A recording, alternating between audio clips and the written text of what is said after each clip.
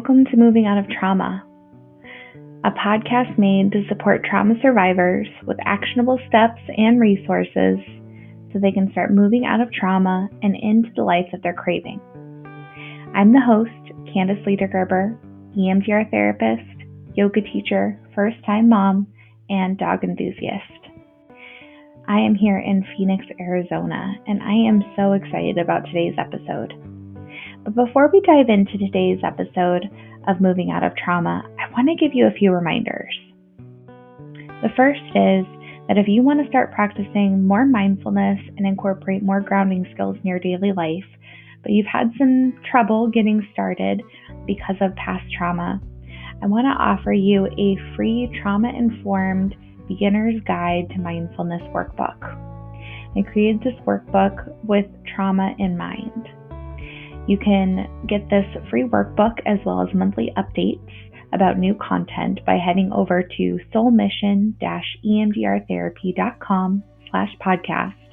You can sign up for our newsletter there, and you will get this free workbook directly to your inbox that you can download as many times as you like and get updates when I update it as well.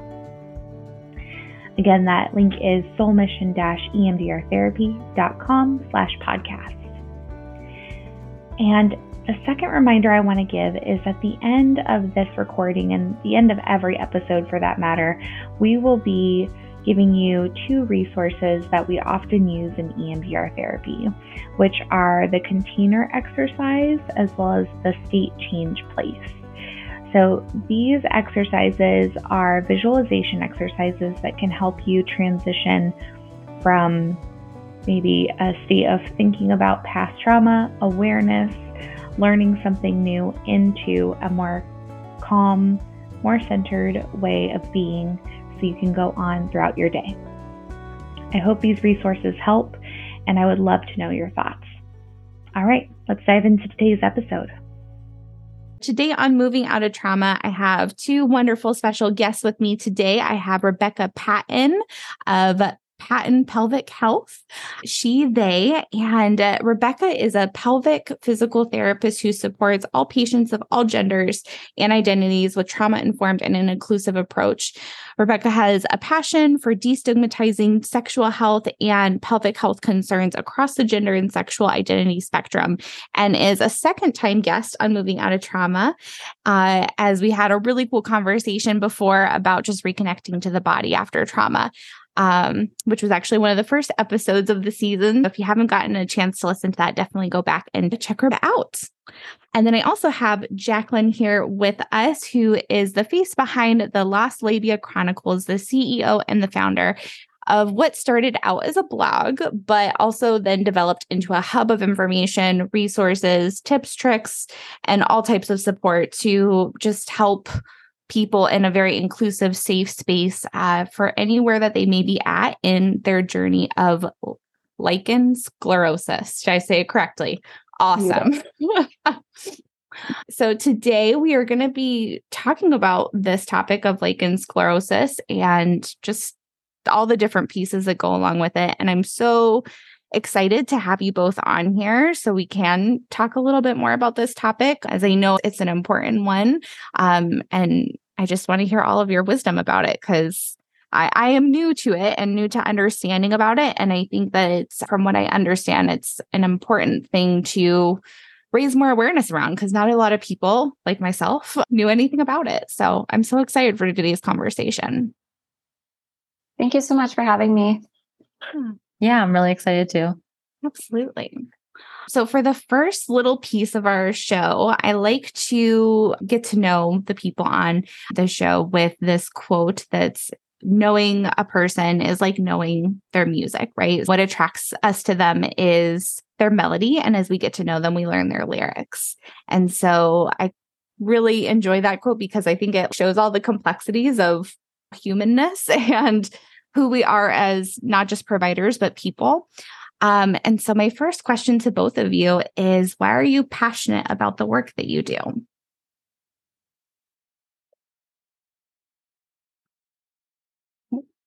Nose goes. Whoever wants to go first.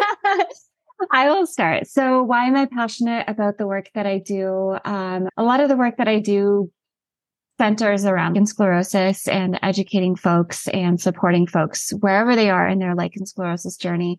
And I am incredibly passionate about this, particularly because I went through a really rough time processing my diagnosis. And I remember how isolated I felt, how very alone. I just felt like I was in the dark trying to find my way, and there was no real resources, no real community that I found.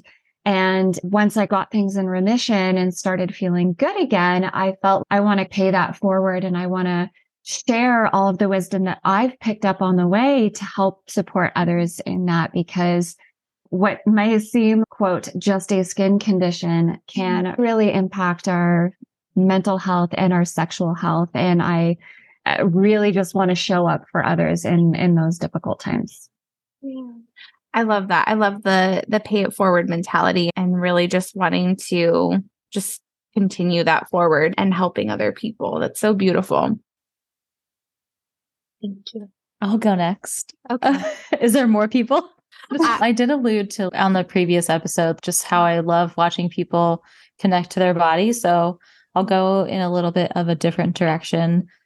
But I think when I started off on a journey of trying to understand the body, I thought that it was an isolated journey by myself. And I think throughout providing care to others, I've realized more and more that we heal in community and we heal with other people.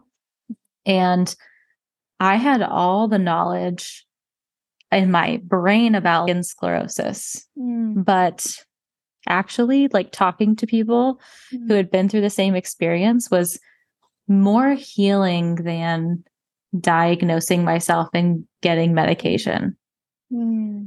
Yeah. So I think it's important to have community when you're dealing with anything. And I see in pelvic health and pelvic pain that the isolation is heavy. Talking about it is not the same as talking about your ankle sprain. Yeah. I really like that you brought up the community piece, because that is something that has come up in a lot of episodes so far that I've been recording. Not that they've been released, but I've been recording them in the background. And there's been just this theme of community popping up in so many aspects of a lot of providers' work. And I think it's absolutely critical. In every step of any journey, community is important. But I think, as you shared, it's especially important for this community. Yeah. Definitely. How does your personality show up in the room with the people that you work with? So that's a funny question because I work alone. I work remotely. So I'm like, how do I show up to myself in my apartment in my pajamas? This could be the people that you support, the clients that you work with. Fair. My mind initially went to taking the question very literally, and I'm like, I roll out of bed, I show me, myself, and I. Yeah. I wear my most comfortable clothes. That's oh right. my gosh, yes, they're mismatched socks, like the works. And then I find so I took it a little literally. I like to think that I am a mix of kind of information resources, but also compassion and comfort and safety. I know that some folks refer to me as an encyclopedia when it comes to time. I get a lot of emails saying your warmth really came through, even across the screen. Your compassion really helped, your empathy. You really show up for the community in that way too, not just here's the facts and then I kind of just poof, disappear. Yeah, you got the best of both worlds. I like that. In comfy clothes and mismatching. Oh, always. I love that. Yes. What about you, Rebecca? So probably sometimes squirrely, but that's okay. My brain works like that. I am working to not mask myself more in patient care. And I was taught, or my perception of the way I was taught was such a this elude of professionalism. Yeah. That is not only unsustainable, but it's dry and not full of heart. Yeah. And so breaking that down for me has been really important to not be like two different versions of myself and to say, I'm going to show up as myself in patient care. And sometimes they scare you as healthcare providers to do that authentically myself, which is a little squirrely. Like my brain is very excited about things and passionate. And I just want to give you the most resources.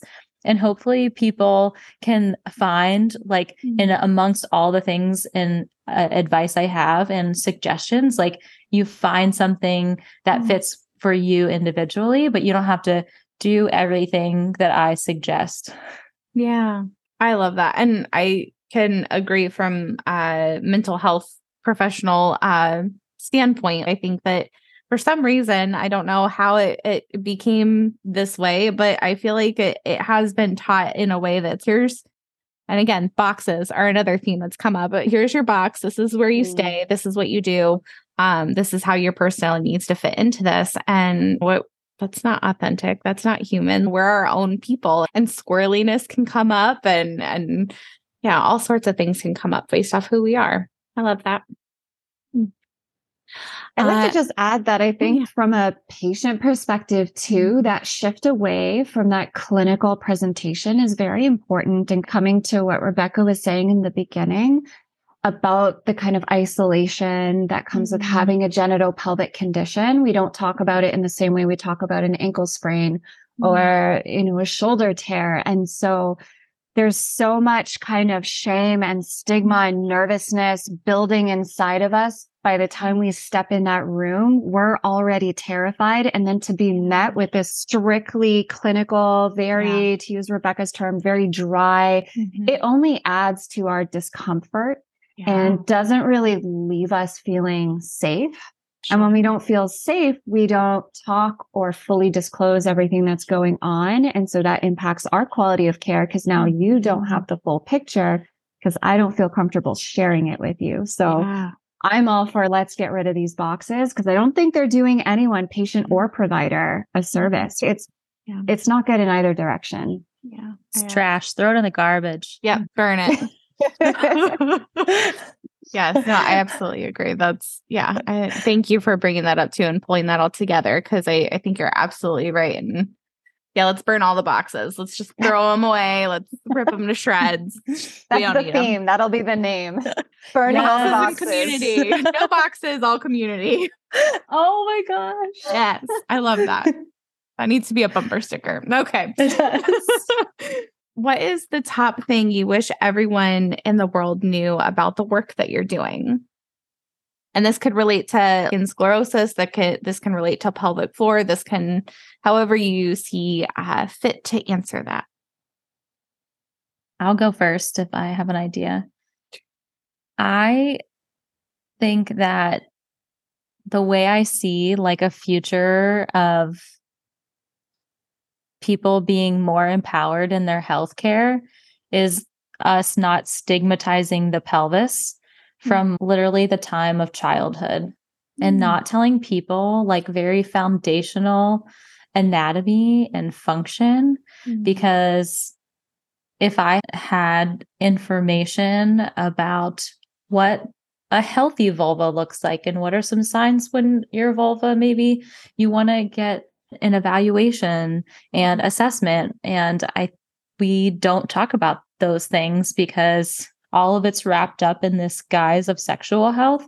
And as soon as anything in our culture becomes sexual health, it becomes dangerous and not empowering, when I think it's the exact opposite. If I had this information, if I had basic anatomy and not waiting until college, and not even college, but I had to be like a pelvic health specialist before I was educated.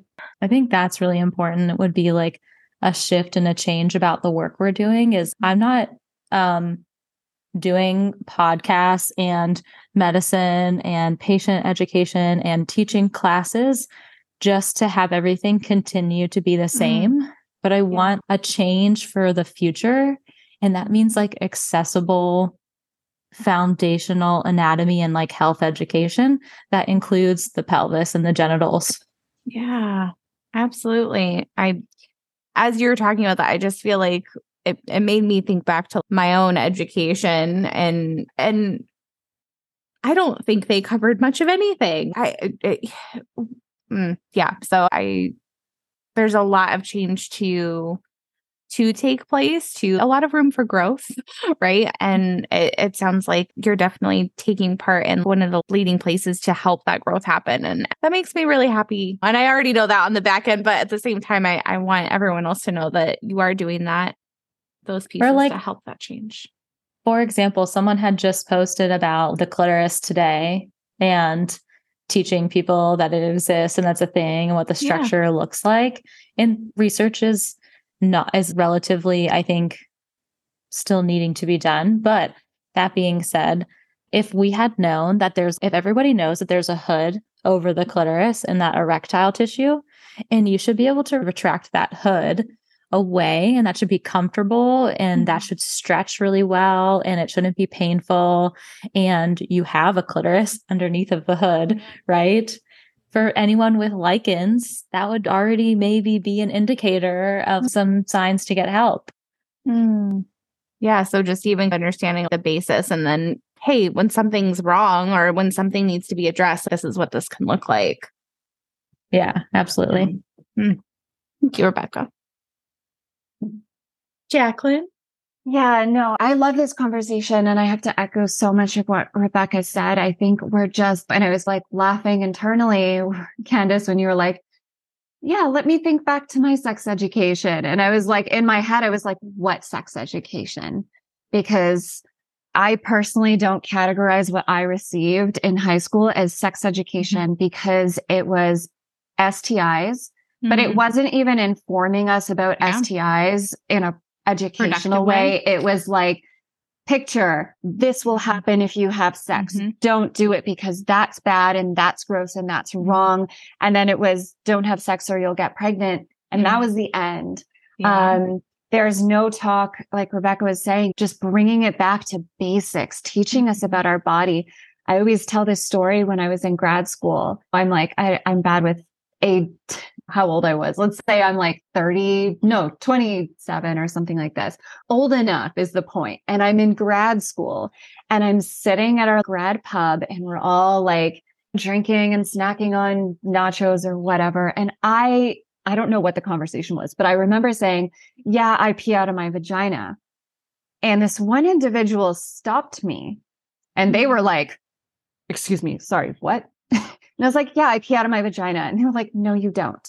You pee out of your urethra. And I was like, I'm sorry. And then they took a napkin, one of those like napkins that they give you to put your drink on. Yeah. They took a pen and drew me a vulva and showed me all the different parts and then said, that's your urethral opening. That's where the pee comes out of. Your vagina is down here. No pee comes out of your vagina.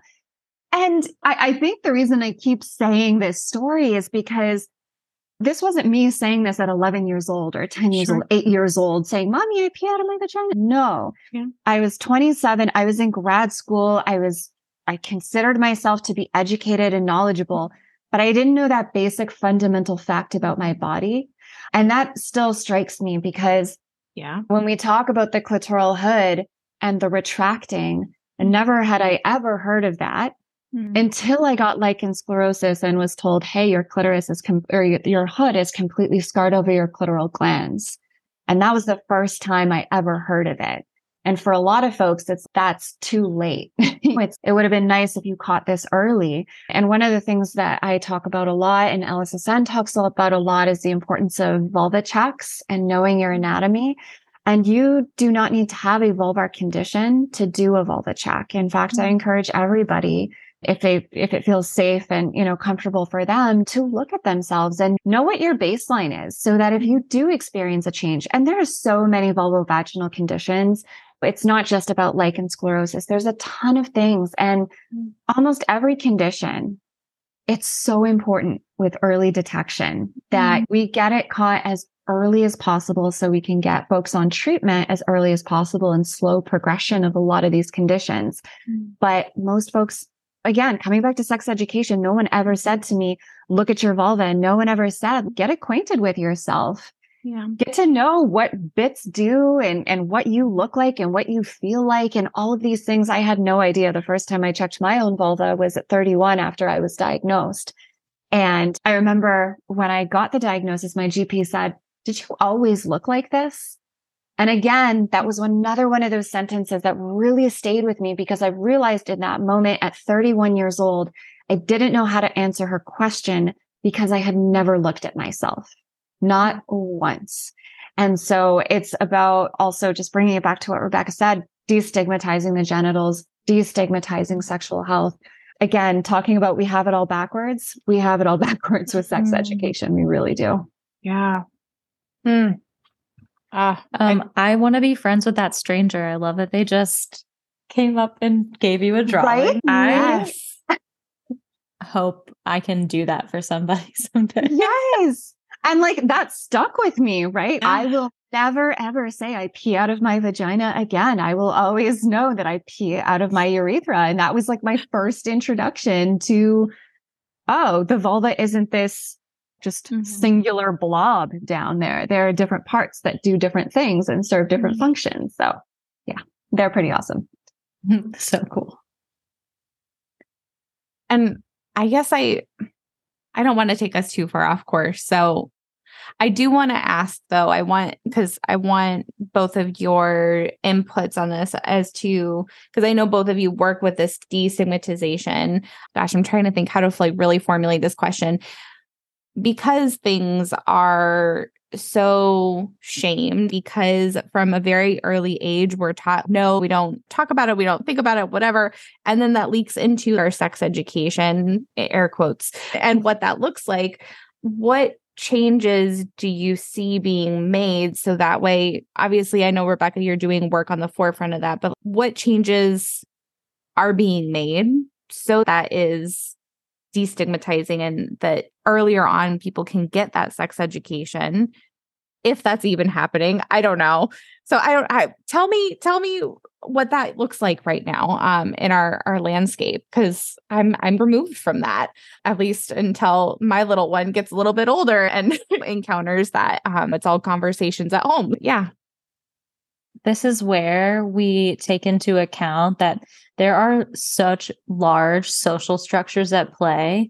And so for somebody to feel like they individually have to solve all of these problems is too heavy for any one individual. So when we think like on a systemic level, we know that the location in which you're born plays a role in our country, right?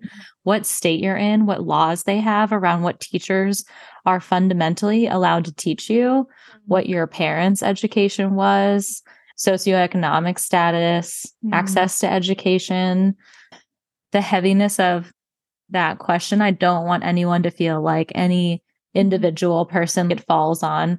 But I can say I'm teaching a college course right now on pelvic health. And even I took a little moment to reach out to a senior professor to just say, hey, I'm talking a lot about sexual health. Is there anything I'm not allowed to say?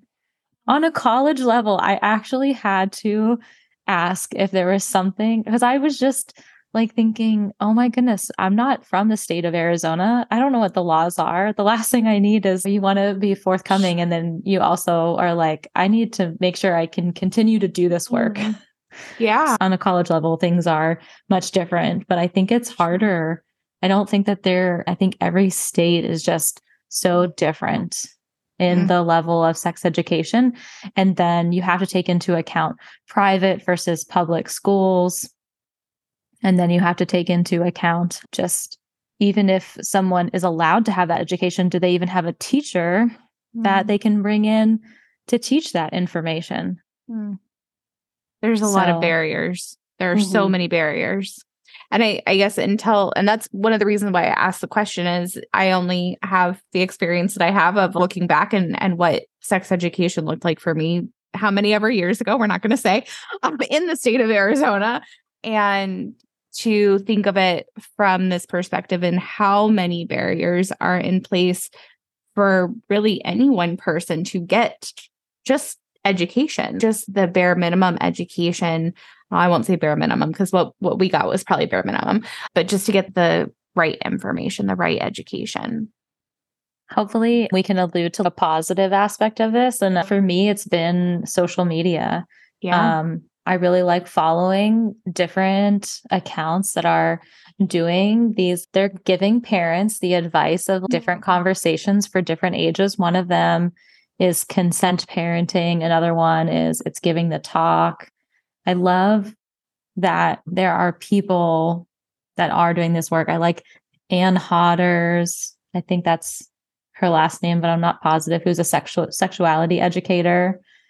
And I love Erica Smith, who destigmatizes or helps people that are recovering from purity culture education. I don't know. This is where I have found community and healing, and he heard a lot of the same responses to my experience, and that's been amazing. Thank you for I sharing. love that you brought up the social media part. I think this conversation is so layered and so complex. And when we're talking at the school level, we're really talking about policymakers, politicians, and that was a tremendous barrier and sometimes makes it feel like we're stuck when there's no way we can enact change because of the political landscape that we're in. But then to Rebecca's point, there's a lot out there on social media. There's a lot of amazing individuals out there that are doing this kind of work. And there's a nice momentum going now, I think, in the sexual health space that I hope to just see keep growing and moving forward. Just to add to what Rebecca was saying, Selena Gomes, she is a sex educator. And she does a lot of one-on-one coaching with parents to teach kids about their anatomy and how to have those different conversations. There's Andrea Sexplains It, I believe, she's fabulous as well. And she works at Dr. Rachel Rubin's office as a sex educator, and she will talk to folks of all ages, all genders about sex education and really give folks proper sex education. I think they also do at that clinic. I think they do monthly workshops for the community as well. So hopefully in more private practice spaces, we'll see sex educators having a space in those offices to help offset whatever the main clinicians are doing. And I love there are some children's books out there where folks are starting to illustrate, here's what's going on with your body beyond pooping and peeing. We've got a lot of books about those, and those are important and have their space, but let's also learn about the parts that are involved in the pooping and the peeing, which is not your vagina, it's your urethra. I think there is a lot of work being done on social media to destigmatize. And I think one of my roles in that is just speaking so damn openly about my vulva. I always joke that if people put my name into Google search, they'll probably be able to figure out what my vulva looks like because I describe it so graphically without shame. That I'm like, if anyone has like a visual imagination, they know what I look like down there, and I'm okay with that. Because I think the more I talk so openly, and I've talked about my issues with sexual health, pain with sex, all of these things, I just talk so openly about them nonstop all the time, to just help be like, hey, this is normal. Yeah. Like my vulva is like my throat, like my ears, like any other part of my body. And we shouldn't feel shame talking about it. So I hope that talking very loudly about my vulva and about my genitals and about my sexual health will in some small way contribute to the kind of destigmatization of our genitals and sexual health. I love that. Yeah. I'm just going to hold all of that. And that's so amazing, especially just the loudness and the proudness of that is how I remember first seeing your Instagram handle, the Lost Labia Chronicles.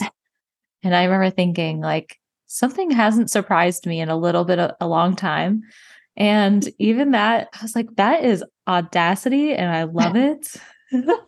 Thank you. Oh, that makes me so happy. Thank you so much. I think that's beautiful. Yeah, because I think even with that, you're destigmatizing things. You're speaking that truth. So that way people can, hey, this is normal. Like this. And I like how you put that. This is anything like my nose, my ears, my throat, my shoulder, however you put it. It's just like any other part.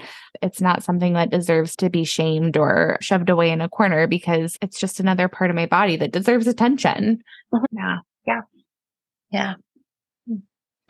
Okay, so stepping into our topic for today. Now, the first question that I posed was, what is lichen sclerosus?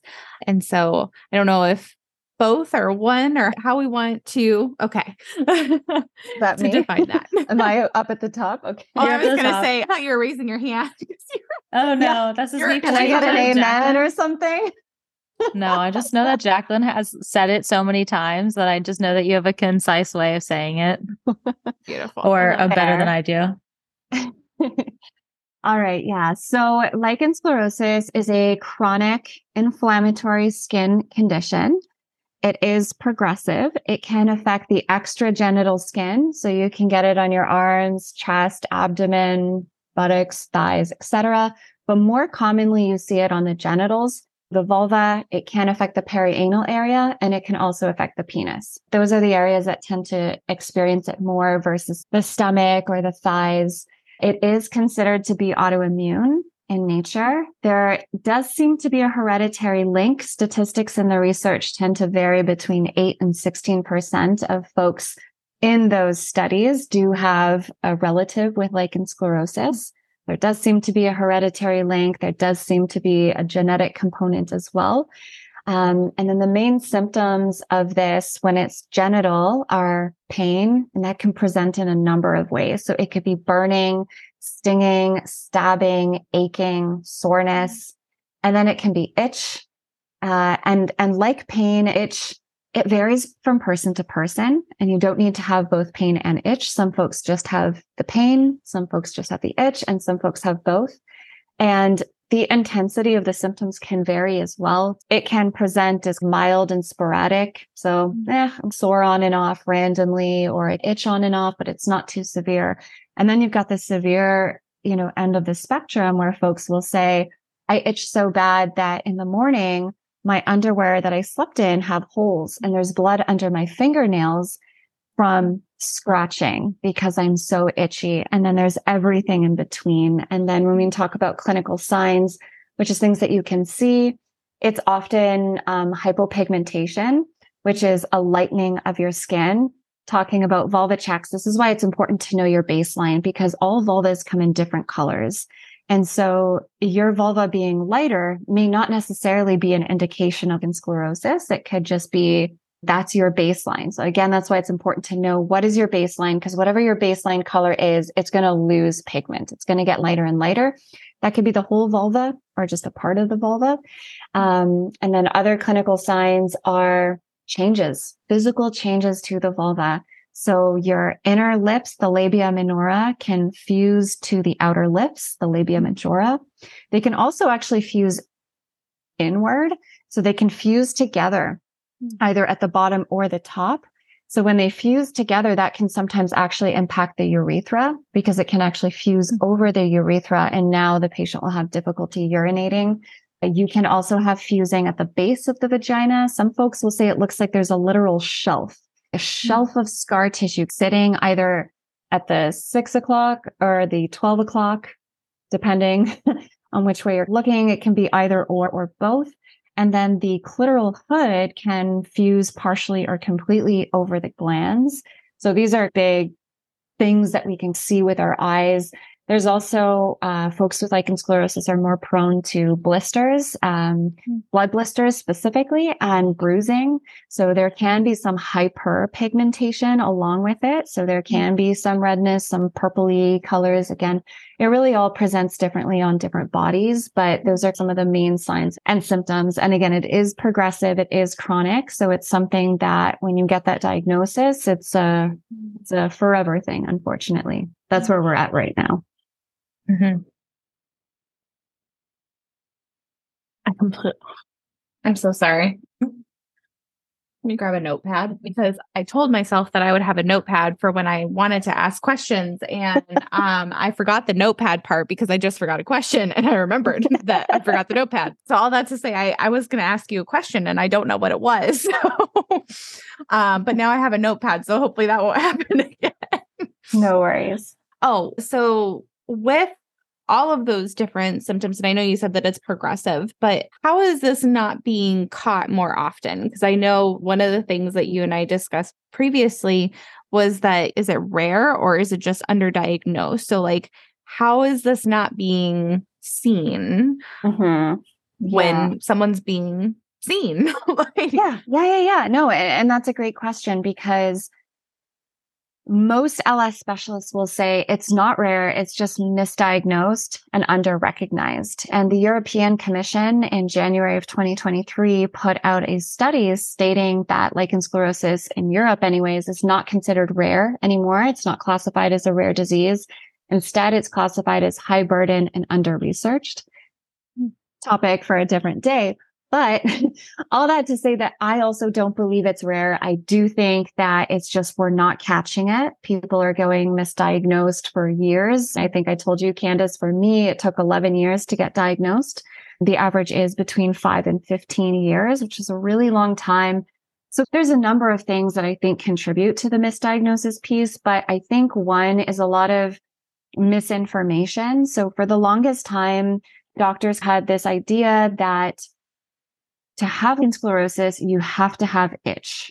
If there's no itch, it's not lichen sclerosus. So that means that folks like me who would come in saying, I have pain with sex, I have burning, it's not lichen sclerosus because in their minds, itch has to be there. And because it's not there, I don't get that diagnosis. Been eliminated. Yeah, exactly. And then age is another factor, and this ties into the itch. When I was diagnosed, I was told, wow, you're really special. This basically only happens to people in menopause or post-menopause. It's really just my older patients that get this, which was not the nicest thing to hear because then I felt like this strange anomaly and just only contributed to those feelings of isolation. But a lot of doctors will still operate with that assumption that folks in that kind of pre-menopausal category don't get lichen sclerosus because the old textbooks cite this bimodal peak distribution that basically says two groups of people get LS, children and folks in postmenopause. And they attribute that to hypoestrogenic states. So with children and then in postmenopause, your estrogen takes a nice dip. When estrogen is low, there tends to be more itch. So those two groups are more likely to also present with itch. So this means that when a doctor sees a patient, again, like me, who's in their 20s, who has pain, their mind doesn't go to LS because A, I don't have the itch, but B, I'm also not in that kind of peak distribution that their textbooks kind of cite. Now, recently, new research has emerged on folks who are in that kind of pre-menopausal state from, I think it was 19 to 49. They did that study. And what they found was in that category, actually, the top 3 symptoms were all related to sexual health and pain. So it was pain with sex, tearing with sex, and then decreased clitoral sensation for that age group. And most specialists, the reason that study was done was because the specialists there were like, I don't understand. My textbooks tell me it's basically for post-menopause, but day in and day out, all I see is folks in their 20s, 30s, and 40s. So there's a mismatch between my lived experience as a clinician and what I'm seeing on a day-to-day basis and what's in the textbook. So they started doing some studies to see what's going on with this big gap in between. And so that's what we're finding. And so I think that for doctors who are not so up to date on the current research, who are falling back on those ideas of has to be itch, probably going to be postmenopausal, then that's a huge category of folks that are just going to be overlooked. And so they go to the default diagnosis, which is usually yeast is the main one, right? Oh, pain, itch, discomfort, soreness. Okay, you've got a yeast infection. That's the main one. And then the second one is actually herpes. A lot of folks get a herpes diagnosis, which always intrigues me because then I say, oh, that's interesting. Did they swab the lesions? And they say, no, there was no swab. And I said, okay, so how did they know it was herpes? And they said, I said it was painful and sex was painful. So they said it was herpes. And I'm like, I'm sorry, what? That doesn't register with me. I'm like, okay, that's not how it should be. But yeah, I think it's a lot of that. I also think there's a lot of shame that people still hold to. A lot of folks don't actually go to the doctor, because maybe they've experienced medical gaslighting in their past. And so they don't trust doctors. So they won't even come in. And then two, there is a lot of shame. I've heard folks talk to me who were diagnosed at 40 and said, I had symptoms since I was 20, but I felt so ashamed. I didn't want to talk to my doctor about my vulva. I didn't want to talk to them about my sexual health, and my sexual health issues. So I just never had that conversation with my doctor. So it's like shame and stigma on our end can prevent or slow us getting in to a doctor's office, which can contribute to that delayed diagnosis. Doctors not staying up to current, research is another big one. And then I think there was an added layer of difficulty with COVID, because it was interesting during COVID. I'm in Canada, so I know our lockdowns were a lot longer than the United States, but in Canada, you couldn't see a doctor for the first year or two. Everything was telehealth. But the problem is that vulvar itch and vulvar pain could be like 20 plus conditions. And you can't make a diagnosis of lichen sclerosus based solely on pain and or itch. You really need to do a clinical examination, look at the vulva, and potentially biopsy if necessary. But a lot of folks didn't have access to that during the pandemic, and everything was being done over the phone. And so a lot of folks would get diagnosed, misdiagnosed over the phone because they were like, I just can't get any provider to look at me right now because everything is shutting down. So I think that was an added challenge to that already long kind of laundry list of what could be going on. And all of this is just my opinion of why, misdiagnoses are so rampant in this space. And obviously there are so many layers to what you just shared. And one of the things that was playing in my mind over and over as you were sharing this was like, damn, thank you for social media and for the internet and for all of those things, because then that person can educate themselves. They can become more aware. They can look up whatever symptoms and try and finding more educators to understand like, oh, hey, like maybe it's this or maybe it's that. And even just bringing that to a doctor and saying, hey, what about XYZ? And I know doctors aren't the biggest fan of Dr. Google, but at the same time, hey, like I did this research, I did this homework, and this is what I'm experiencing. And this is what it lines up with, steps into that advocating for yourself and finding your voice and feeling, hey, no, I know something is not right. Like here is the information that I have found. Do stuff. You're the doctor. Yeah. Do stuff. Figure it out. Yeah. And also look at me. Yes. Don't diagnose herpes with my pants on. Yeah. Like, oh my gosh, mind don't blowing. diagnose anything vulva related with pants on. Everything causes pain. Everything can cause itch. So that's very unhelpful without actually seeing what's going on. Yeah, absolutely. Rebecca, did you have anything? I wanted to give you a chance to speak to. Those are all fantastic. I don't feel like I need to really elaborate. The only thing I can say is I think patients, when they have pelvic pain, also there's so many doctors for the pelvis. I try to emphasize this, like when I'm talking and preparing people to get into pelvic health, that it's not the same as other parts of the body. In literally 2 to 3 inches, there's potentially, if I can think off the top of my head, 5 to 8 different physicians. So patients are confused about where to go to.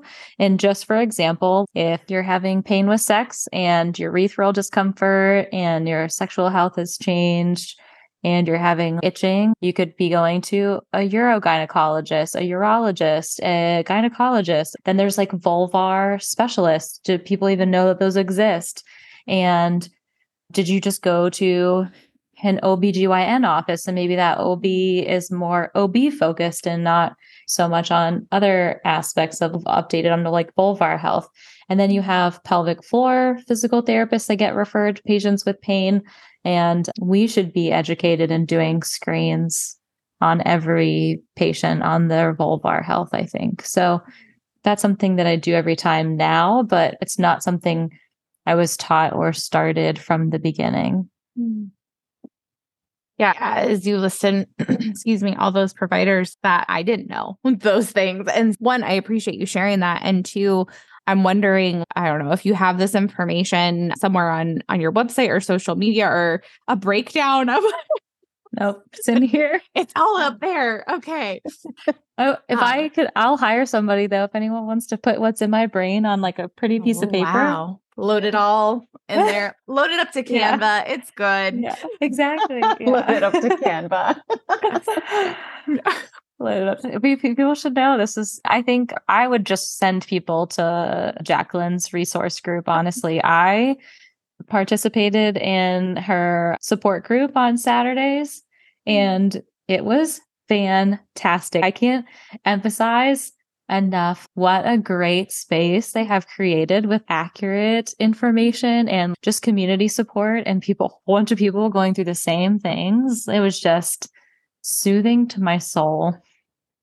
Thank you so much for saying that. That's beautiful. And I really appreciate your words because we really do work very hard to continuously improve that space to make it as safe, inclusive, and educational. And just, we want that to be that space for our community to come and be like, hey, I'm not okay today. I'm not okay. And I just need somebody to hear it because it's harder to talk about these things. And I love that you mentioned all those different providers because that's also something I didn't know either. When I started experiencing the pain, I thought oncology. That's all I heard about. And then lichen sclerosus is a really interesting condition. And I think one of the reasons that we hit on so many of those providers is because it really sits at the intersection of gynecology and dermatology. At its core, it's a skin condition. And we often kind of forget about dermatologists when we talk about sclerosis. And I do too for the first 2 years, even though I knew they were a thing and I knew it was a skin condition. It was just like, I'm so entrenched in this gynae kind of space for sclerosis. And then it's just, no, at its core, it is a skin condition. So dermatologists can also treat it. But then there's a sexual health component, which means that sexual health medicine providers might need to be included. It can impact the urethra, which means that a urologist or a urogynecologist may need to come in. And then in all instances, I always say, I wish everybody that got an LS diagnosis was referred to a pelvic floor physical therapist, and had that to work with. But it's really interesting because it sits in all these spaces and there's so many different components to it. There's actually a multitude of providers out there. I actually have a post called What Doctor is Best for Sclerosis? And I walk us through each of the different options and like, when should you maybe like pivot and see a vulvar specialist? In what instances should you move up in that list? When should a urologist come on board? Because these are important questions and important things that we should, again, be educated about. But again, we're not, right? Growing up, you have a vulva, you have a vagina, you have a uterus. They say, gynecologist, go in, get a PAP, get your birth control, tell them about your periods, have them gaslight you about your periods, and then leave. Yep. Yeah, that's a really accurate synopsis. Unfortunately, yes. But yeah, yeah. Well, and you were talking and sharing, you both were about this community. And I think that kind of fades really well into, how LS can both be traumatizing. And I know when I was trying to Google search, right, that part of it said it could be related to trauma. And the reason I feel like these two things are connected is that I think that community aspect, that support helps to heal from that trauma. It helps to step out of that shame and step into just being able to breathe and be surrounded by people that can support you. And if you both feel comfortable kind of shifting gears into that next question, I'd love to hear from both of you in terms of how it can be traumatizing, which I think we've been unfolding, but also B, what Google says about what could possibly be related to trauma and what you both have found in that.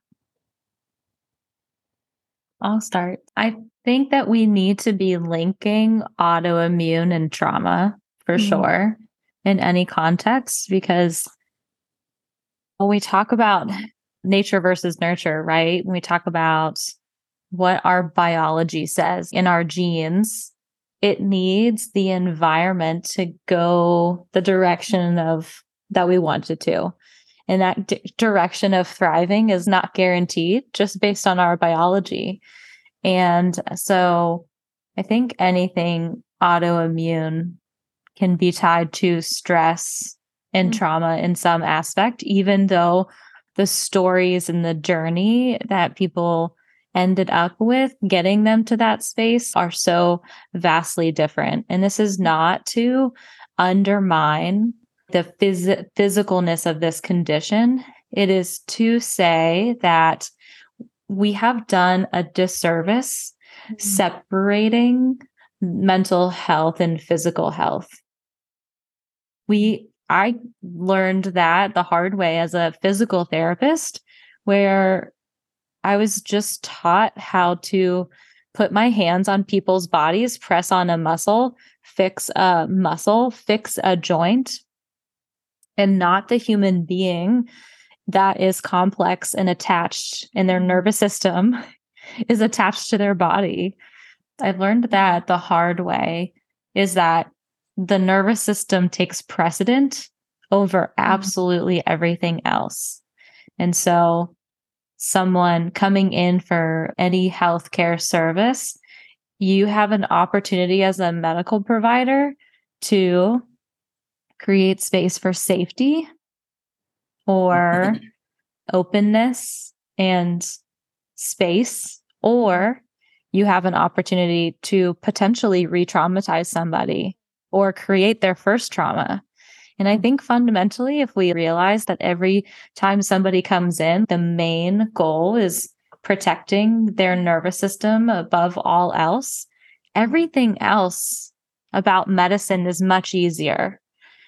And then I think in terms of trauma, it's a disconnection with the relationship of your body. For me, I intimately lost a piece of who I felt like I was, how I used my body, how I related to my partner. And so I had to, now looking back, very happy that I actually even had to do this navigation, because I think it's made me such a better healthcare provider and like a better partner, better communicator, better human being. But there are moments of, oh my gosh, I didn't want to have to acknowledge that this thing was real and that it existed. So I definitely did a good job of attempting to disconnect with the problem for as long as humanly possible until my body was physically like, you better pay attention to this. And then you have to.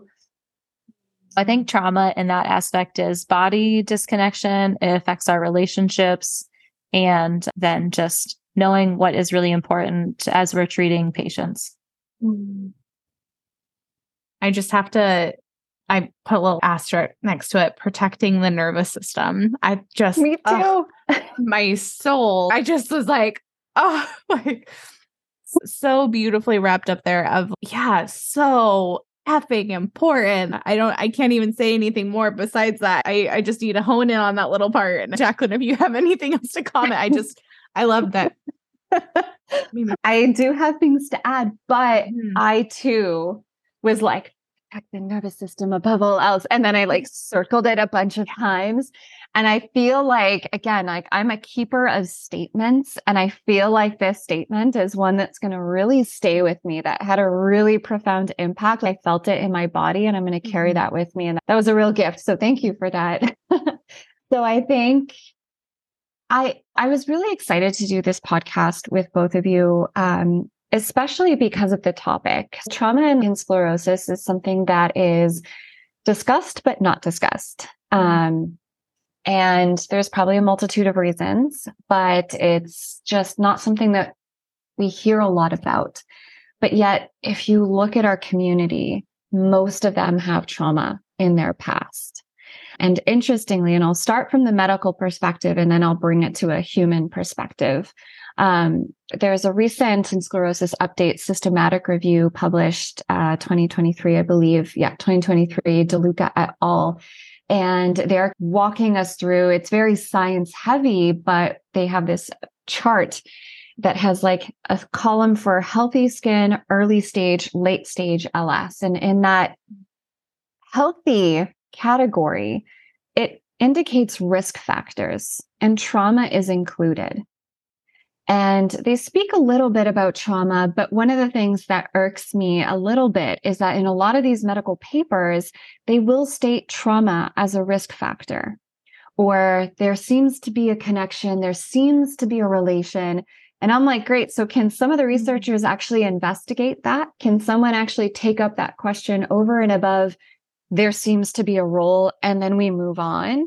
Because it's like, that's a really important piece right there. That's not something that we want to sweep under the rug. That is something that we should be asking questions about. And I think one of the things is when we talk, to the community, is that a lot of folks think that trauma means sexual assault, and it absolutely can. And there are many of us in the community that have experienced sexual assault, myself included. And that is often something that comes up. But I always say, like, trauma to the genital pelvic space is quite broad. If you're a horseback rider and you ever had a pelvic injury, if you my sister shattered her pelvis at one point riding horses, you could have an accident on your bike. And then, so it's really about expanding how we understand trauma and knowing that it doesn't have to be this narrow understanding. So there are different categories of it. And then the other thing that can come with sclerosis is medical trauma. When we go back to that 5 to 15 years diagnosis gap, there's a lot of potential for trauma.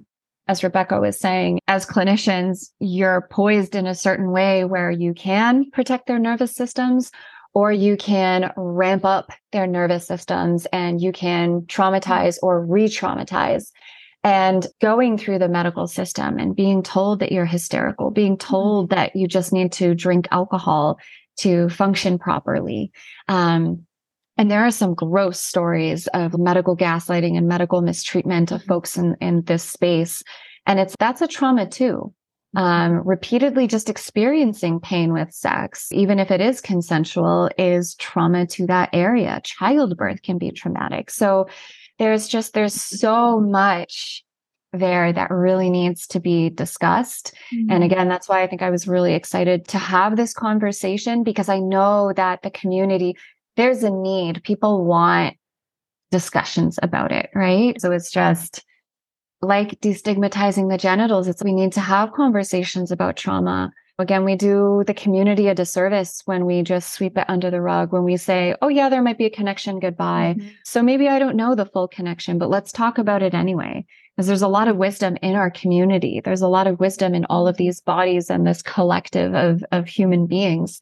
Let's tap into that. Let's have these conversations until a researcher is ready to pick up but there's space for both, right? There's space for the medical research, and then there's space for the lived experiences. But yeah, it's definitely, I think there's a connection. And I also agree that when we're talking about autoimmunity, we need to be, again, discussing trauma.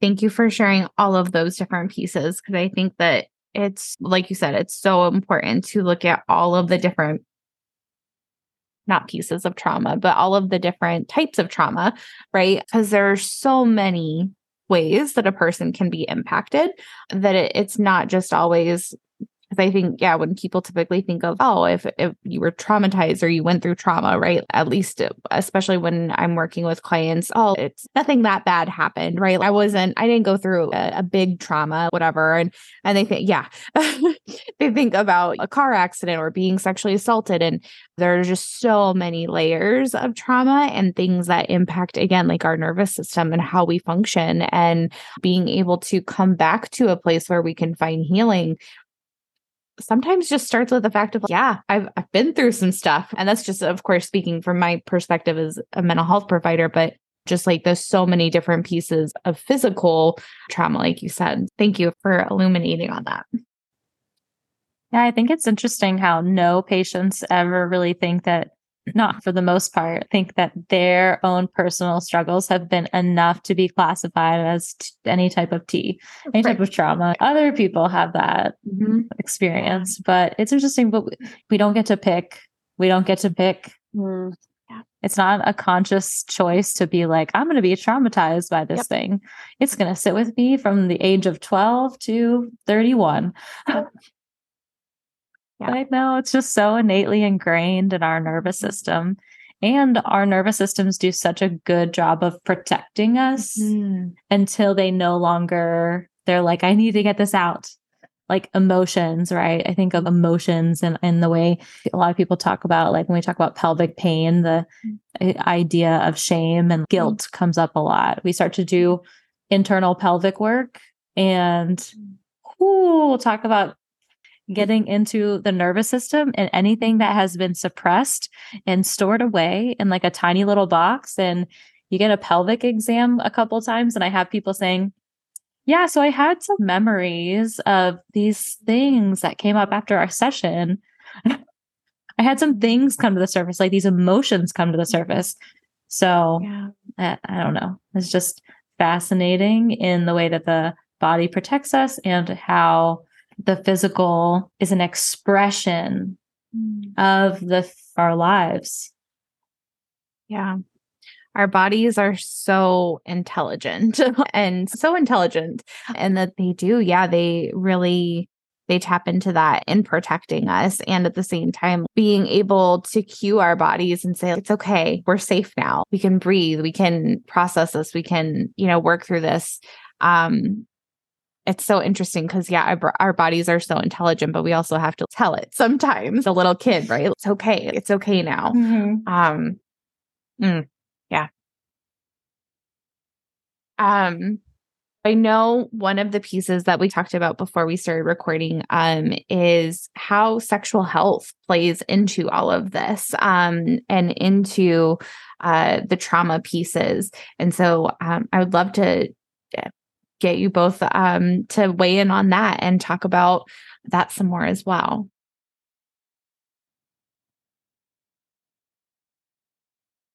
I think I'll start. I think sexual health, it's interesting what is perceived as a reason to go to the doctor. And people feel like they have to have pain or something has to feel broken or wrong before we start talking about sexual health. We're not even on the phase of, is it not just like tolerable, but is it like comfortable, enjoyable? Does it look the way you want? And so facilitating those conversations is some of my favorite conversations of just meeting somebody where they're at with their perception of sexual health. And I probably scream from the rooftops, I'm sex positive, I'm kink positive, I'm like polyamory positive. You can tell me anything. And I just want to make sure that you are having the sexual health that fits for you. You have a right to that health. It's a part of your healthcare. And we know that people who acknowledge that sexual health distresses them report lower quality of life. It's not just something that stays in the sexual health box, but it meanders over to other aspects of health as well. So we can't be ignoring sexual health.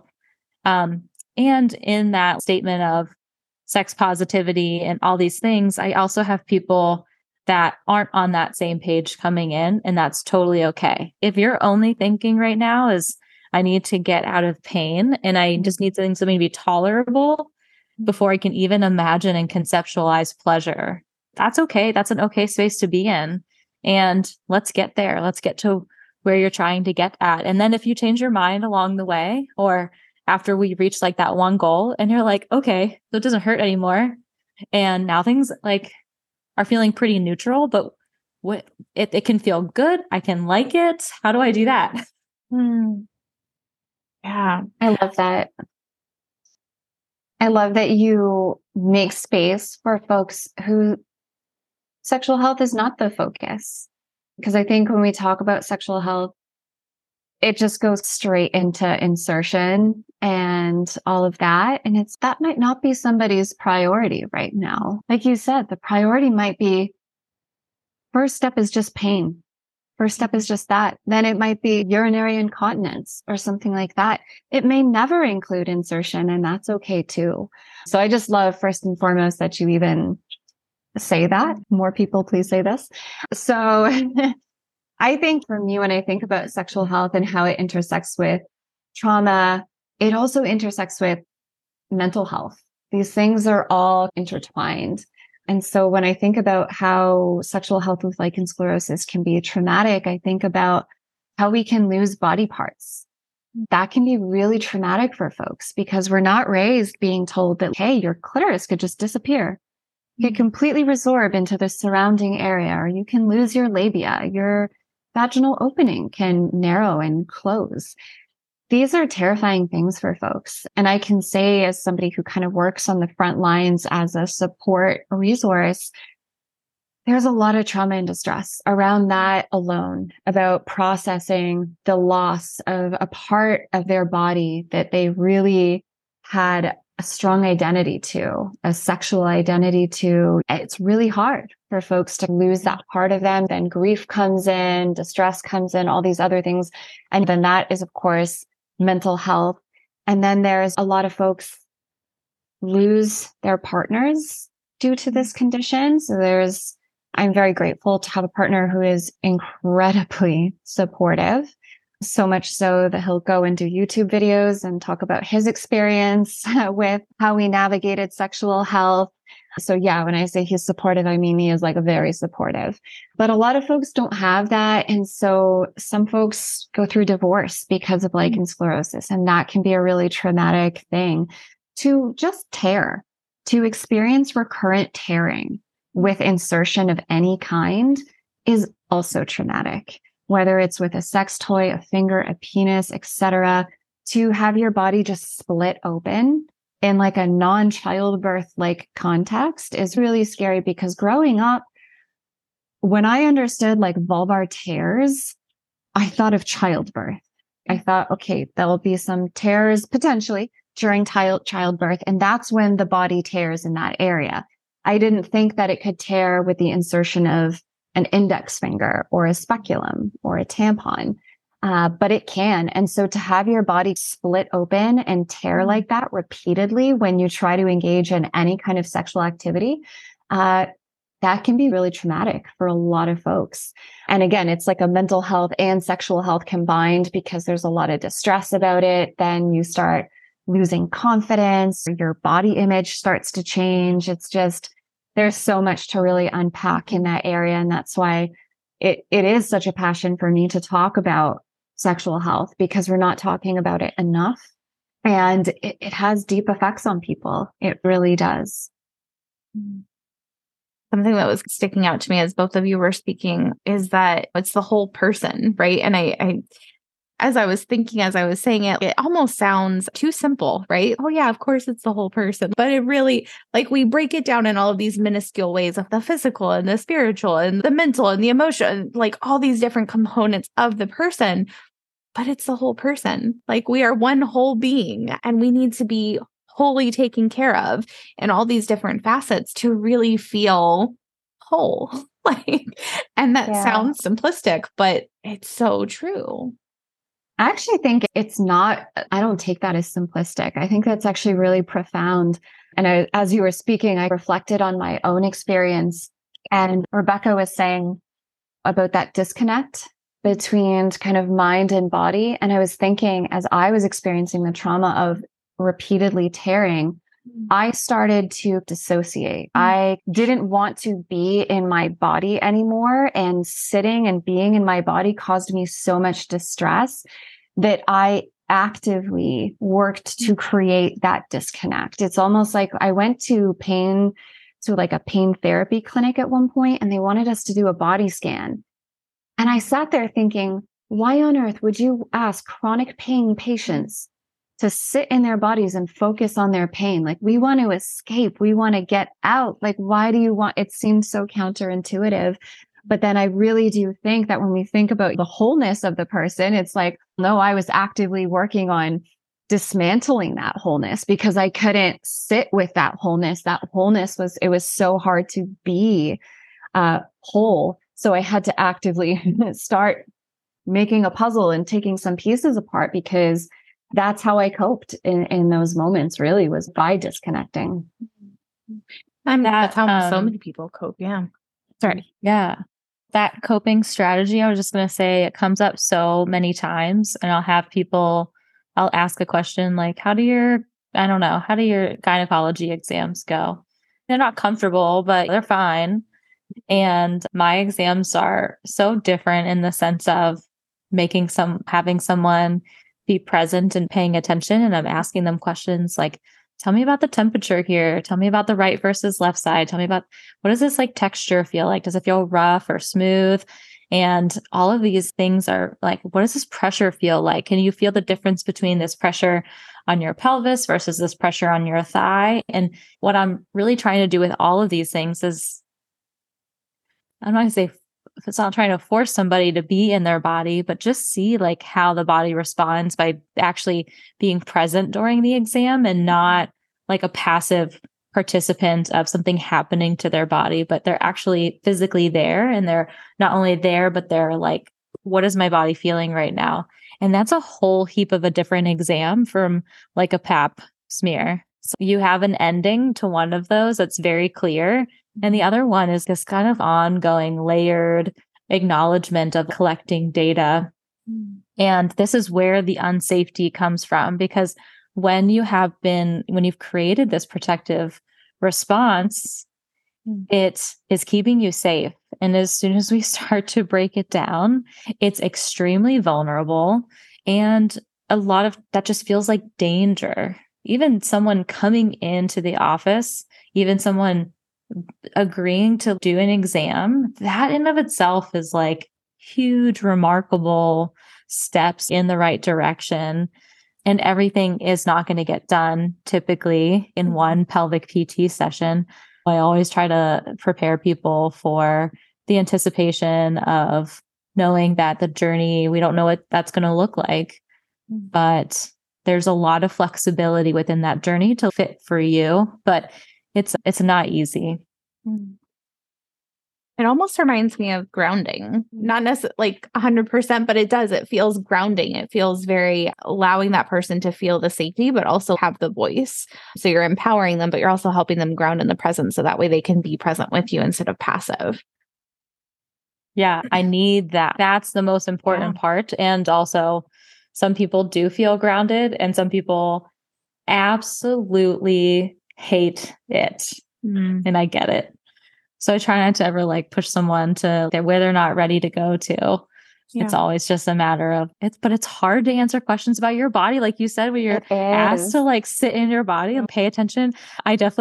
Some of the questions I ask are abstract. I know people ask about colors and sorry, there's like a background noise. I don't know, tree wise. Okay. Some of the questions I ask, I say are abstract. Texture is like an abstract question. Does it feel rough or smooth? And then you could always do different things with the brain to connect and rewire things in a different way. But I love that is the aspect of healthcare that excites me, because when someone leaves from that session, they're like, okay, I didn't fix it. I didn't fix something, but I made a new connection that is super exciting. And I can't believe I did that. I love that. I love that so much. So I want to ask about places of support, because I know that was another piece of this puzzle. And I know, Rebecca, you shared like all of these different professionals that are helping professionals that could fit into that puzzle. Jaclyn, I know you have a huge community. So I really just want us to hone in on that for a second and talk about the resources that are out there, the resources that you both provide and how they can help someone. Resources. Okay. I would say pelvic therapists for the aspect of the physical work of the body, right? And knowing that there is a relationship to your brain and you're going to have to participate in different ways. But pelvic floor physical therapist for pelvic floor muscle retraining. Because obviously, if you've had itchiness or pain or just a chronic like irritation, then your muscles are not doing the thing that we want them to. Of course, they're not doing the flexible thing that we need them to be doing. So that's where pelvic floor PT comes into play. And then anything bowel, bladder, sexual health we discuss, although I'm going to layer sexual health as yes, that pelvic physical therapists talk about sexual health, but I think there's an extra layer for someone who's had like additional training and education specifically for sex counseling, or I use my sex counseling as like a bridge then to sometimes referring people out to a sex therapist. And I know Jaclyn will like say, yes, sex therapy. And I'm also like, yes, sex therapy, because I think just putting the word sex in front of therapy is like confusing for people and scary for people. I gotta talk about sex the whole time. No, that's not really how that works. Whole person. Right. But the problem is sex therapists are like, they're busy. Okay. They're busy people and they got busy schedules. And so who is like certified? And then you like, I know you do EMDR. So then there's like EMDR. So having somebody to help you navigate like the therapy world and who would be like a good therapist that fits like your needs, and the needs of each person are different. And then as far as like all the other resources, I'll leave them up to Jaclyn. Yes, we know I love my sex therapy. I talk about it all the time. And yeah, it's funny because I did sex therapy for almost three years. And most of the time we were not talking about sex. So just to validate, I think it's true that some people have this, oh, not for me. That's too intense or whatnot. I don't want to just talk about sex to a stranger. And you might not even bring up sex for the first 12 sessions. And even then, it's may not even take center stage. And also it could if you want it to, though. You get to dictate what gets airtime, so to speak. So I think in terms of resources, I'm going to start from a support group perspective, and then I'm going to work my way up to different kind of professionals that you can bring in. The reason I like starting with support groups is, well, I loved what Rebecca was saying about community. And it's true. The first time I went to a virtual meetup for lichen sclerosus, I was very like straight faced during. And then after the call, I cried because it felt, like Rebecca said, it felt so healing. It was so powerful because, again, when I was diagnosed, I was told, oh, this only happens to postmenopausal folks. So you're really strange in this respect. You're like a weird anomaly. And so I live in a city of 3 million plus people, and I felt like I was the only person. And for the first year of my journey, I didn't know a single face, single voice, a single person with this condition other than myself. And then all of a sudden, my laptop was populated by these little boxes with faces across the globe of other individuals that had this condition. And just to feel that sense of, okay, I'm not alone.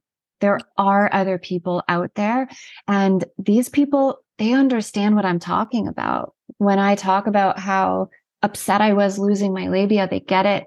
When I talk about the discomfort I'm having, they don't tell me, oh yeah, I've had yeast infections, they suck.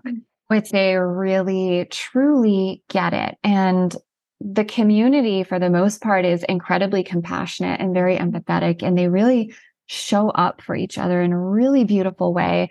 And so support groups, there's so many out there now. I think that's one of the beauties of how this community has been shifting.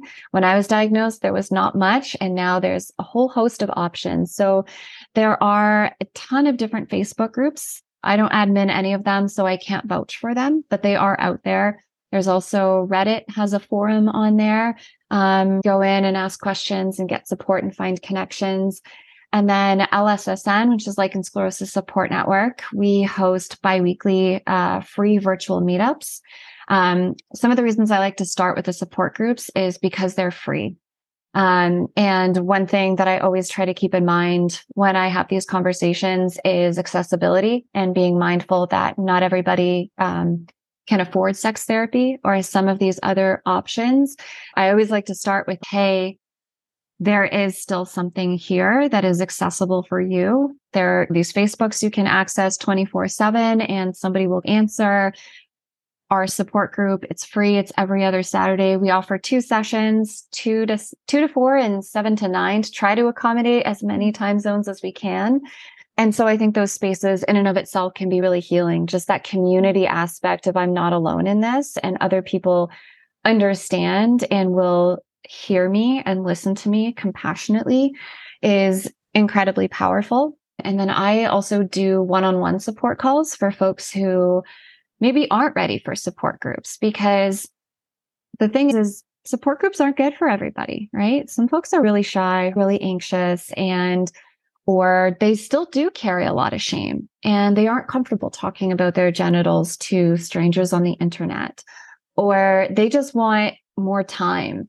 So one of the things with the support groups that we have to be mindful is you're sharing your time with others in the community, which means that you can't necessarily show up and ask 40 questions that you have. You have to limit it to 1 so that you make space for everybody else. For folks that maybe have a lot of questions that don't feel comfortable in a kind of group setting, I do offer one-on-one calls, different lengths, depending on what folks need.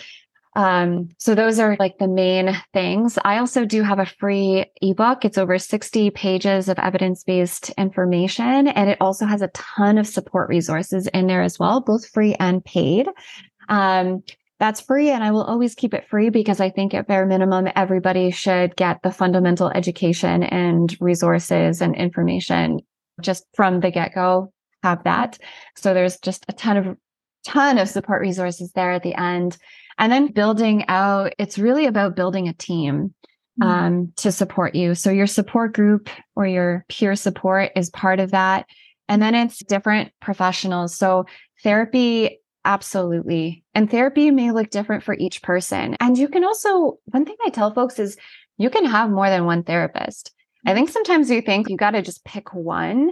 And I'm like, no, you could have a sex therapist and a pain counselor, or someone that works strictly with chronic illness. You could do both if that's accessible for you, both time and financially, et cetera.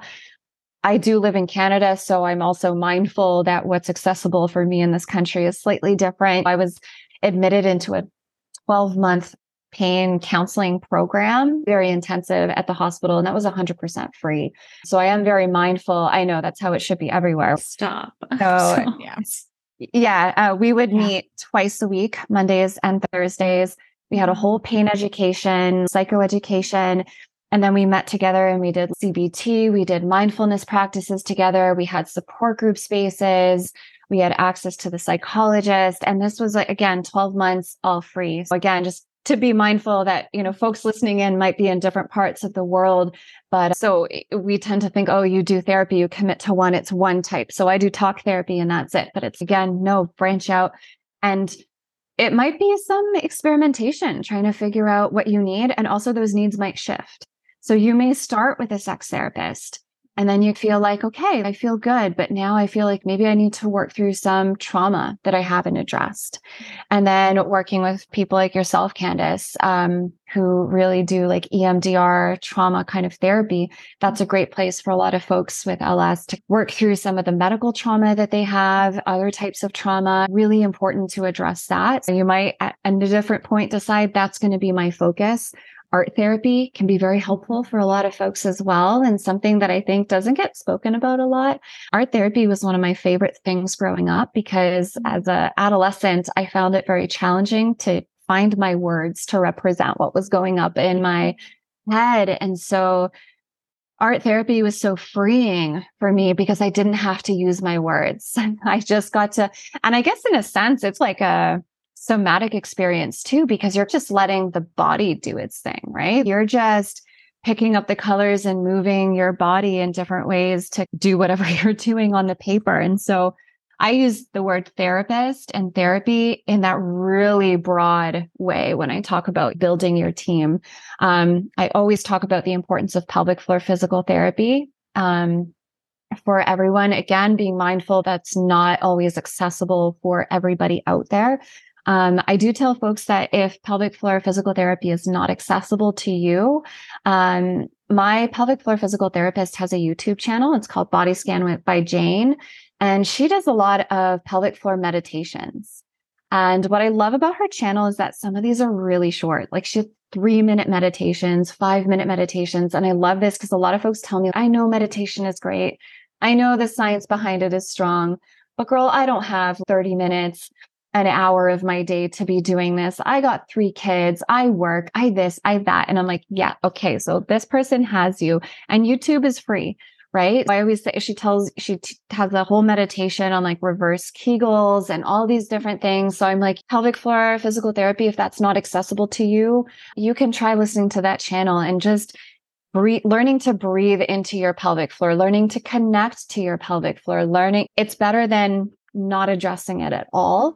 So that's where I like to I always try to do free and paid at the same time of any category. So that folks always have options. Another thing is one of my good friends, Penny, she is a certified yoga coach and she has a pelvic floor yoga membership and she does pelvic floor yoga. In there, she also does EFT. She does breathing techniques, meditations, all those types of things.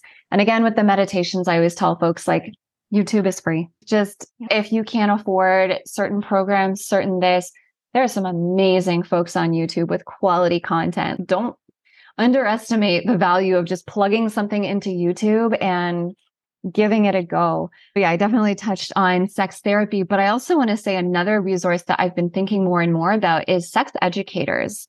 Because one of the things that really, I have to name my own privilege in being able to work with a sex therapist because they're very expensive, or they can be. People have different insurances, people have different this and that. And some of their prices can be high because they are more specialized. So it's almost like having an extra degree, continuing education, something like that. So their prices can be a bit higher. But a lot of sex educators like Selena Gomes, who also has sclerosis, she does offer one-on-one kind of sex education coaching. And so that can be another avenue for a midpoint, sex therapy being the most expensive, and then a midpoint being a sex educator. There's also a lot of resources out in terms of books, if folks are open to that. Dr. Lori Brotto in particular stands out to me. She does a lot of work on sexual health and libido and all these different types of conditions. And she also has a mindfulness workbook.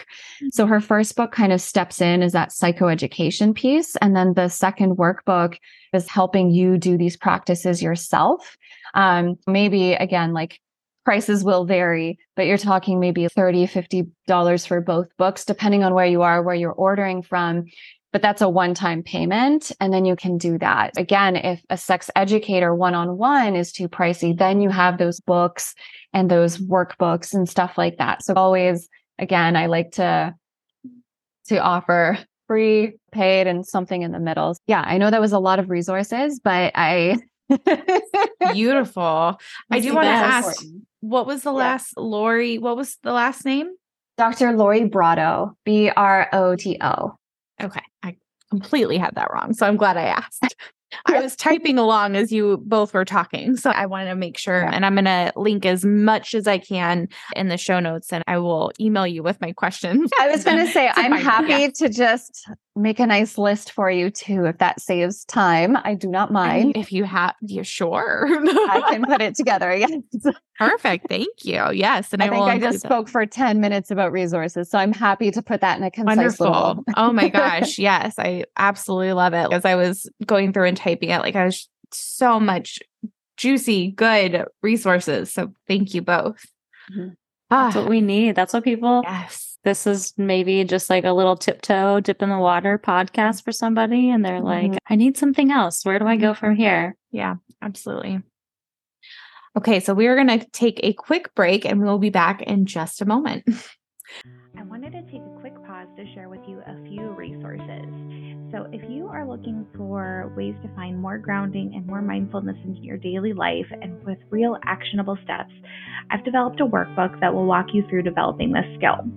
It comes from a trauma-informed lens. So if you've tried mindfulness before and you felt like it was more triggering than useful, you could have been actively dealing with a trauma response.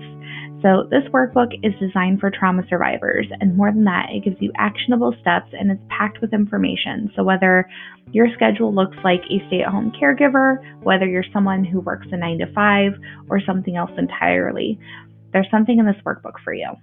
So you can head over to soulmission-emdrtherapy.com/podcast. You can subscribe for our newsletter where you'll get reminders once a month about new content and an email with that free workbook. Again, that link is soulmission-emdrtherapy.com/podcast, and you can find that link in the show notes. If you are enjoying this episode, and I truly hope that you are, if you think that it might be useful for someone else, please consider leaving us a review on your favorite podcast platform or on podchaser.com, because that is the best way to get the word out about this podcast. And lastly, if you'd like to work with me and you live in either Arizona or Florida, I now have openings for EMDR intensive sessions. These are sessions that are longer than your standard 50-minute therapy session and can really help you reach a place of grounding and healing from past trauma quicker than the standard talk therapy session once per week. So if you'd like to find out more about this, I invite you to set up a free 15-minute consultation where we can chat about if this type of work is right for you. It is also a great accompaniment for if you are already working with a therapist and you're having a hard time breaking through some kind of block or trauma response or trauma trigger. You can go to soulmission-emdrtherapy.com/contact, which will be in the show notes. All right, let's get back to today's episode.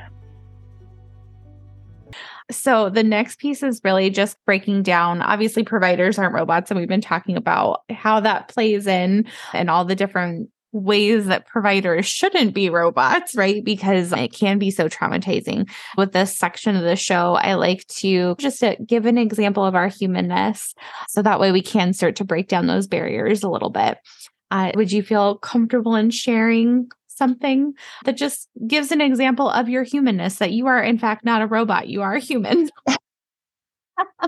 I am more than an encyclopedia, guys. Yes, I am more than an encyclopedia. Yeah. Yeah. You know what? First of all, I love this question. Just in general, I always tell people you are more than your lichen sclerosus. And whenever I do a one-on-one call, I usually say, tell me something non-LS related. Don't try to wow me or blow my mind. It can literally be like, I make the best cup of Earl Grey tea. I have 3 cats. I need something that's not LS related, because at the end of the day, we're all human. So I love that you asked this question. One thing, so if you ask about what I'm passionate about and it's not LS, it would be anime. I'm a huge anime manga geek. Like, I'm repping my Jujutsu Kaisen. Saw that right now. The last podcast I was on, I was wearing Naruto gear, and the podcast host was like, is that a Naruto shirt? And I was like, sure is. Sure. So when I'm like not doing LS work, I am watching anime or reading manga, either physical copies or on my phone, or I am shopping and looking for figures and stuff. My husband and I, we both watched this series. I don't know if anyone listening will know this, but it's called One Piece. And it's about pirates. And so there's a lot of boats in the show. And we go to this store called like Anime Extreme or something like that. I don't remember the name. And you can buy boats from the One Piece anime and you can build them yourself. So it's like a little model. So what we do, these little like date days, and we get a boat together, and then we sit and we put on a One Piece movie and we get snacks and we build this little miniature boat together. And it's super fun. Yeah. And I think a lot of people like don't expect that out of me. When I show up like this with my anime shirt, it's okay, fine, fair. But in general, I think when people see me as citing medical research and talking so clinically about things, they probably don't expect that this is like what I love to do in my spare time, but it is.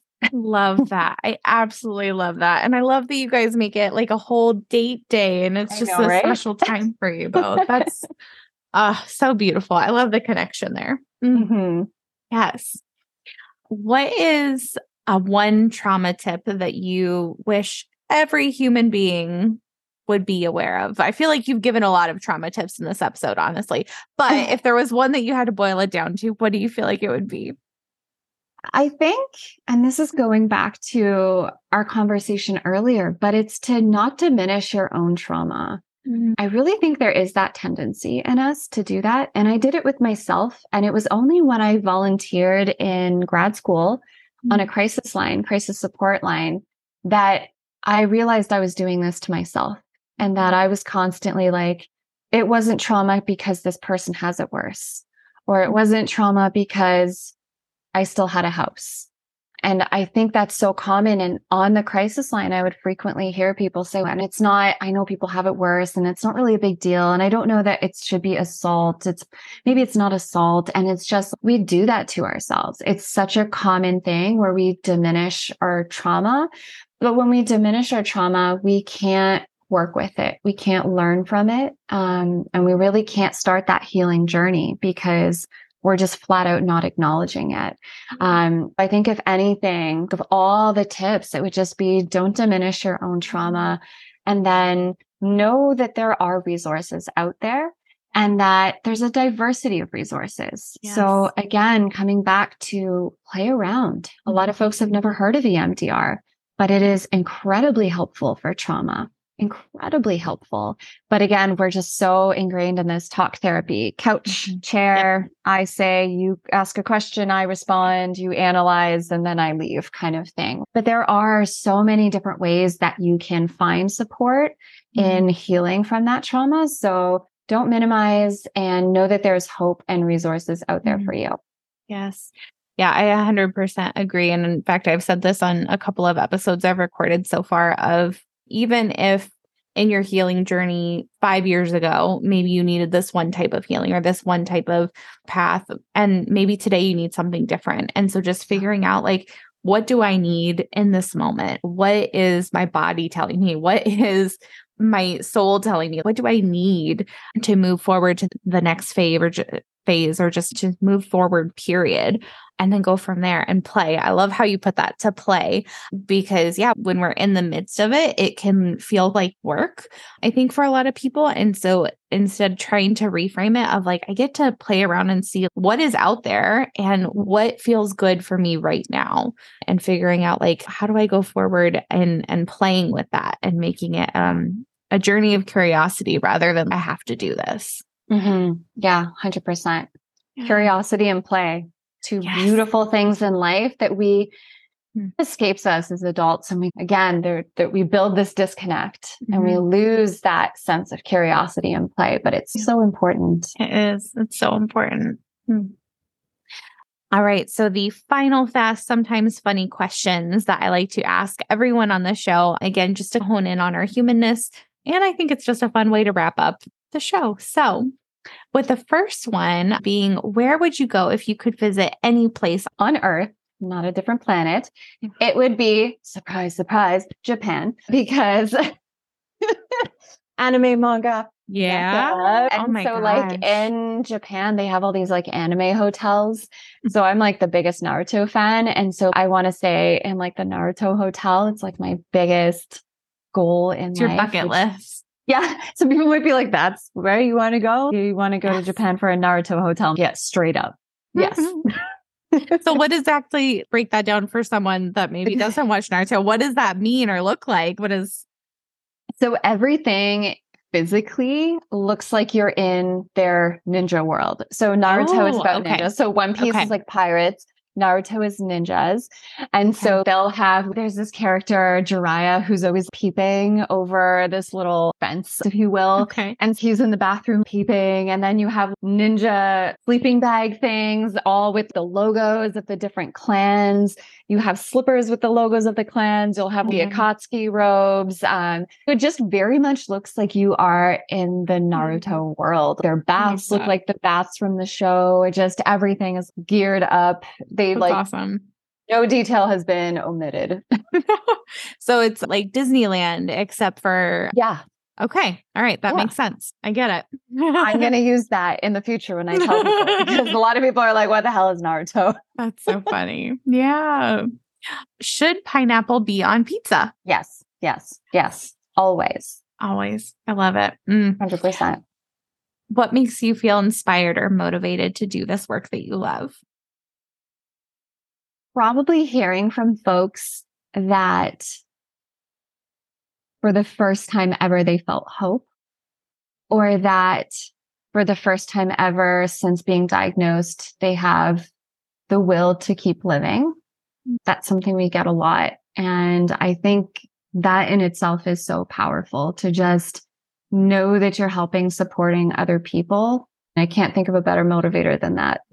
Yeah, absolutely. I agree. I think that hope, it's so important. And I think it can be lost really easily, but it also like when someone finds it, it's just, there's nothing that feels quite like that. Yeah.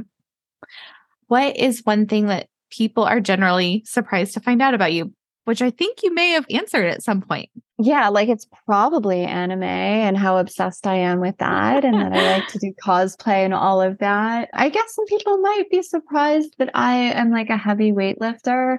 I definitely love lifting very heavy things in the gym. And I'm also very outdoorsy.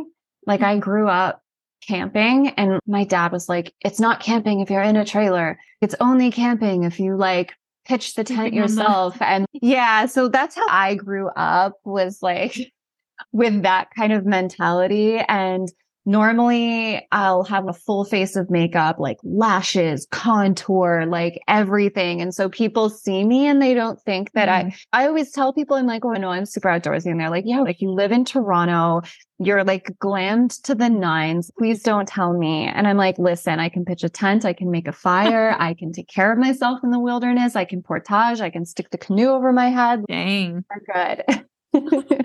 I got you. Yep. I love that. That's great.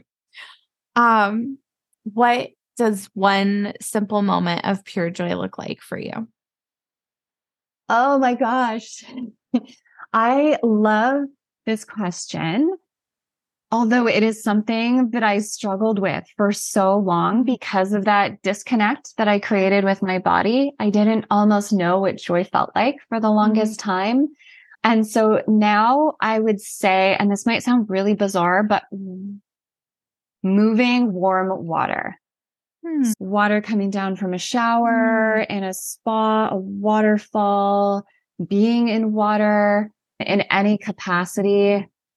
I grew up as a competitive swimmer, and my first introduction to the water was my mother throwing infant me into a pool with two tiny little ring things, floaty devices, and she threw me in. And my dad had that face. My dad was horrified. He was like, what are you doing, ma'am? Like, that's our infant child. And she was like, don't worry. My family's competitive swimmers. We're all swimmers. She'll be fine. And apparently, tiny little infant me was just beaming from that very young age. That's just good. Yes. I mean, I'm still here, so I survived. But I love being in water. And water is such a powerful thing for me. And it's also very soothing. When I feel very anxious, I turn off the lights in my bathroom and I take a shower so that the light is off and I can really just focus on the sensation of the warm water running along my body with no distractions of, oh, I need to clean that, or, oh, that shampoo bottle's almost empty. I really need to throw that shampoo bottle out. Like none of that, because it's dark and I'm just focused on the water. So yeah, water brings me joy. I love that. Oh, thank you, Jaclyn, so much for being on our podcast show today. I so enjoyed this conversation with both you and Rebecca, just learning and understanding so much more about LS, but also just like the community around it and all of the pieces that are intertwined with the healing process for those. And I'm hoping that this show will give someone out there hope and information and resources that they need. So thank you again so much. Thank you for having me. This was a brilliant conversation. And yeah, I've learned so much. I've taken away so much from this. So I'm very grateful to you. Thank you. Thank you so much for joining me today on Moving Out of Trauma. If you'd like today's episode and you think it might be useful for someone else, please consider leaving us a review on your favorite podcast platform or on podchaser.com. And if you have any questions at all, I would absolutely love to hear from you. You can find me over on Instagram at soulmission_EMDR therapy or on Facebook at Soulmission EMDR therapy. If you'd like, please stay tuned for the visualization exercises coming up next to transition to the next part of your day. And remember, you did not choose trauma, and you can choose your path towards healing. This is Moving Out of Trauma. So I just want to invite you to find a comfortable position and to make sure that you're doing this exercise somewhere safe, somewhere where you feel that you can take a few moments for yourself, and definitely not while you're driving. So we're going to start with the container activity and then move into the calm state place. So it's good to have a secure place where you can store memories and issues and things that may need still some work, but also maybe you don't need to focus on them right at this point. So if you think about it almost like cleaning up the files on your desktop computer, so you can just feel a little bit less overwhelmed and focus a little bit more efficiently. The files are in a safe place. You can access them the next time that you need to. So to start creating this container, I'd like you to imagine some kind of container or storage system that can securely hold as much as you need it to for as long as you need it to until you're ready to work on it again. So this container can be something you imagine. It could be something that's real. We just want to make sure that this container has a lid or some type of secure closure, so that way there's a way to take things out only when you want to. Now, it's important to note we don't want to put people in containers, but we can put memories and feelings and any kind of situations. So take a moment and really think about what that container might look like. Notice how the container feels. Notice how it feels that it's there for you, should you choose to use it, or when you choose to use it. And now, if you need to use that container, I want you to picture allowing whatever needs to go in there to take its place in there. This can happen slowly. This can happen quickly. However it needs to happen, it's okay. Just allow the pieces, the memories, the thoughts, the feelings, the situation, whatever it is, to just slowly take its place into that container. Now, once you feel like the things that need to be in the container are in there, I want you to close that container. Some people like to imagine that there's a lock there or some kind of secured closure beyond just a lid. So if you like, you can go ahead and lock that. And then just imagine it kind of taking its place back into wherever it needs to be. So this could be a place that you think of in your home. This could be an imaginary place, wherever it is. Just some place that we know that it's there when we need it.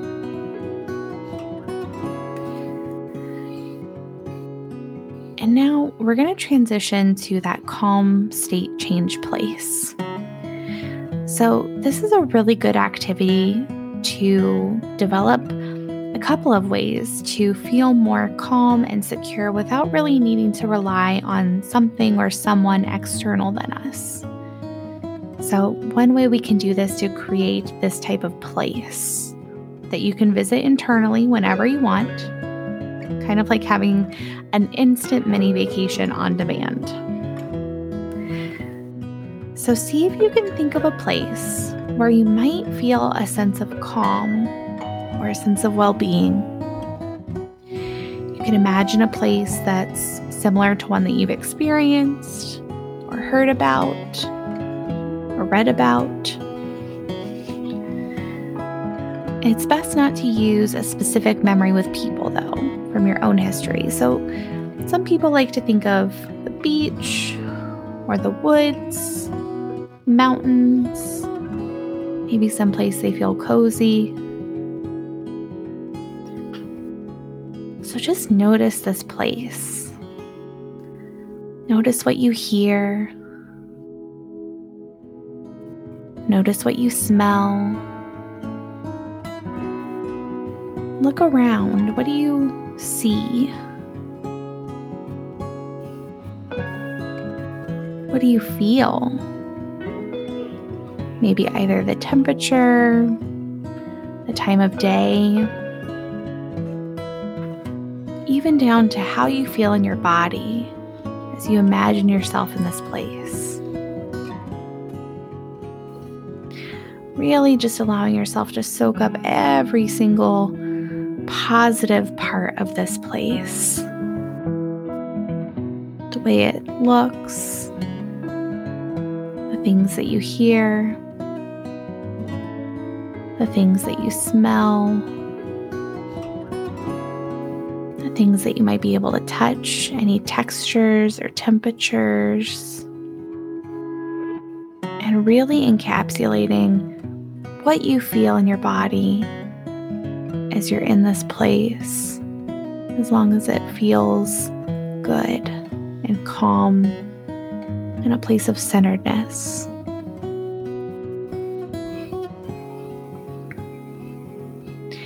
Now, knowing that this place is always available to you because it is within you. It's a place of your very own making, a place that you can return anytime you need, whether it's for the quick deep breaths, returning to center, or maybe even winding down for the evening.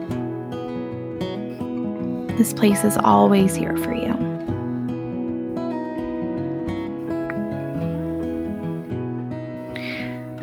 So this recording is going to finish, but if you'd like to stay in this place a while longer, you're certainly more than welcome to do so. And I hope that you'll join me next time on Moving Out of Trauma.